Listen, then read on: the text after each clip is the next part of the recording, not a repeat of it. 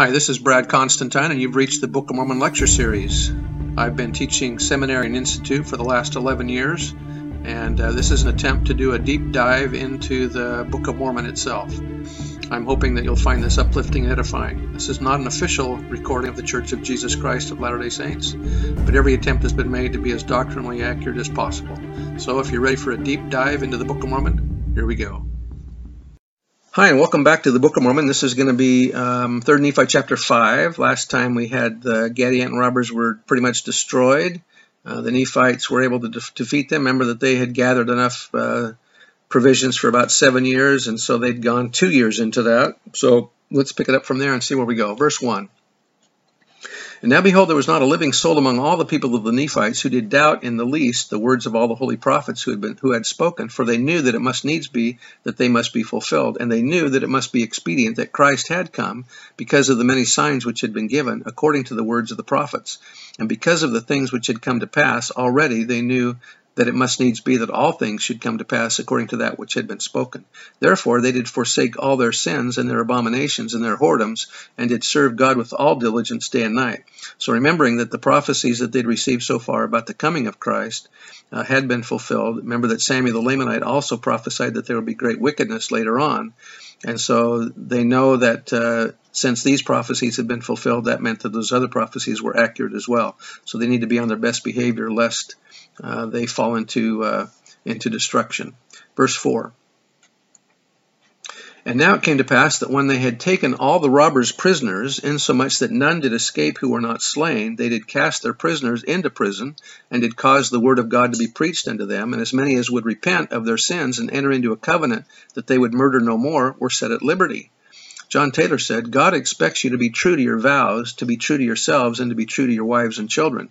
If you become covenant breakers, you will be dealt with according to the laws of God, and the men presiding over you have no other alternative than to bring the covenant breaker to judgment. If they fail to do their duty, we shall be under the necessity of looking after them, for righteousness and purity must be maintained in our midst. So here we have these Gadianton robbers that are now going to enter into a covenant to keep the peace and to obey the commandments, and they'll be held accountable for that. Verse 5, But as many as there were who did not enter into a covenant, and who did still continue to have those secret murders in their hearts, yea, as many as were found breathing out threatenings against their brethren, were condemned and punished according to the law. And thus they did put an end to all those wicked and secret abominable combinations, and in the which there was so much wickedness and so many murders committed. This is in the book to show us how to get rid of terrorists and those who destroy freedom. Verse 7, And thus had the 22nd year passed away, and the 23rd year also, and the 24th year, and the 25th, and thus had the 25 years passed away. Now it's time to get back to their normal lives. So we've eaten up all the store in the city of Zarahemla there. Verse 8, And there had many things transpired which in the eyes of some would be great and marvelous. Nevertheless, they cannot all be written in this book. Yea, this book cannot contain even 100th part of what was done among so many people in the space of 25 years. Of the vision of the degrees of glory, Joseph Smith said, I could explain 100-fold more than I ever have of the glories of the kingdoms, manifested to me in the vision where I permitted, and were the people prepared to receive them. That was in the teachings of the prophet Joseph Smith. The same is true of much that is contained within the covers of Holy Writ. Verse 9, But behold, there are records which do contain all the proceedings of this people, and a shorter but true account was given by Nephi. Brigham Young tells the story of going into the cave. I think I read that in a few previous episodes ago, so I won't go into that again, where they saw many plates on the ground that were the means by which they wrote the Book of Mormon. Verse 10, Therefore I have made my record of these things according to the record of Nephi, which was engraven on the plates which were called the plates of Nephi. At this point, Mormon interrupted the narrative and inserted an explanation about the sources he was working with and a testimony of his work. These few verses are fascinating because in them, Mormon stepped back from his role as editor and discussed that role with the reader. Evidently, the 3 years following the defeat of the Gadianton robbers was a period of great literary activity. With no wars to fight and a large supply of food, the people had time to write about the experiences through which they had just passed. Perhaps these experiences, which Mormon described as great and marvelous, included the many signs which had been given both preceding the birth of Christ and since that time. At any rate, Mormon wrote that his book does not contain even 100th part of all that happened. He did indicate that there are records which do contain all the proceedings of this people. He also mentioned a shorter but true account written by Nephi. Mormon was here referring to Nephi, the son of Nephi, since at this point his remarks seem to be confined to the 25 years following the manifestation of the sign of the birth of Christ.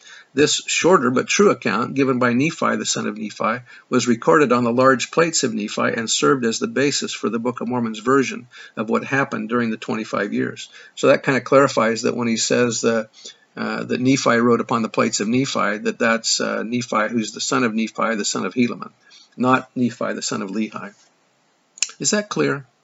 Verse 11, and behold, I do make the record on plates which I have made with mine own hands. And behold, I am called Mormon. So Mormon also made his own set of records, upon which he abridged all of the records that they had. And that's what Joseph Smith translated from, was from the plates of Mormon. This is the first time in the abridgment of the large plates that Mormon identifies himself by name. His name appears in the Words of Mormon, but that book is at the end of the small plates of Nephi. The name of Mormon's father was Mormon.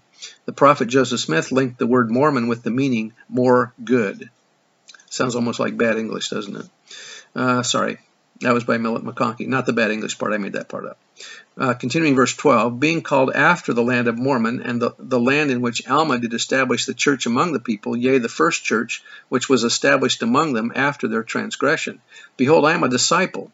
In his case, this also means an apostle of the Lord Jesus, of Jesus Christ, the Son of God. I have been called of him to declare his word among his people, that they might have everlasting life. And it hath become expedient that I, according to the will of God, that the prayers of those who have gone hence, who were the holy ones, should be fulfilled according to their faith, should make a record of these things which have been done.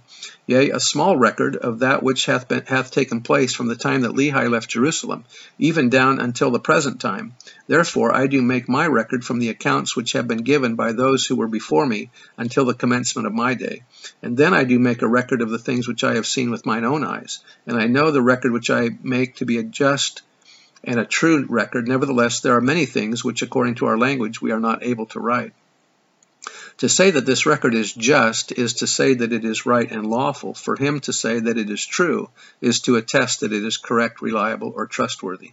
And again, that was by Millet McConkie. Verse 19, and now I make an end of my saying, which is of myself, and proceed to give my account of the things which have been before me.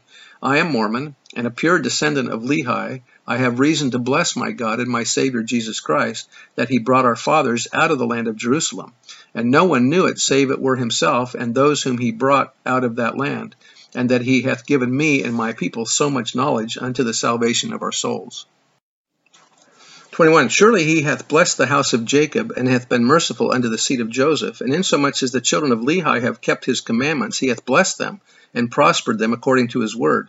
Yea, and surely shall he again bring a remnant of the seed of Joseph to the knowledge of the Lord their God. He's talking now about the remnant of Lehi's family, the Lamanites and Nephites that will survive in our day. He's talking about those descended from Lehi in our day.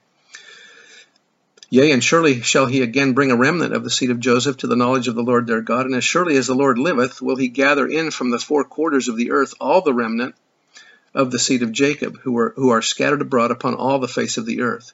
What was the object of gathering the Jews, or the people of God, in any age of the world?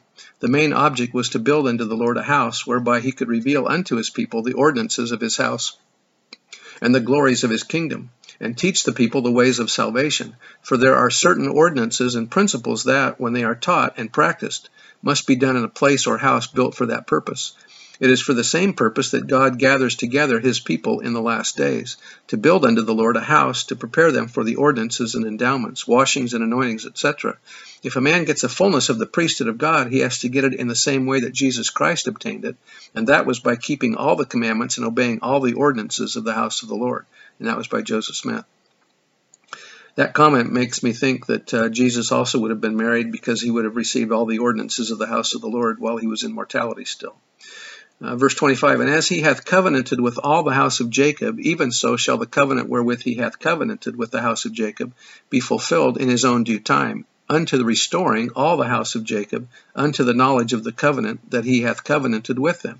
And then shall they know their Redeemer, who is Jesus Christ, the Son of God. And then shall they be gathered in from the four quarters of the earth unto their own lands, from whence they have been dispersed. Yea, as the Lord liveth, so shall it be. Amen.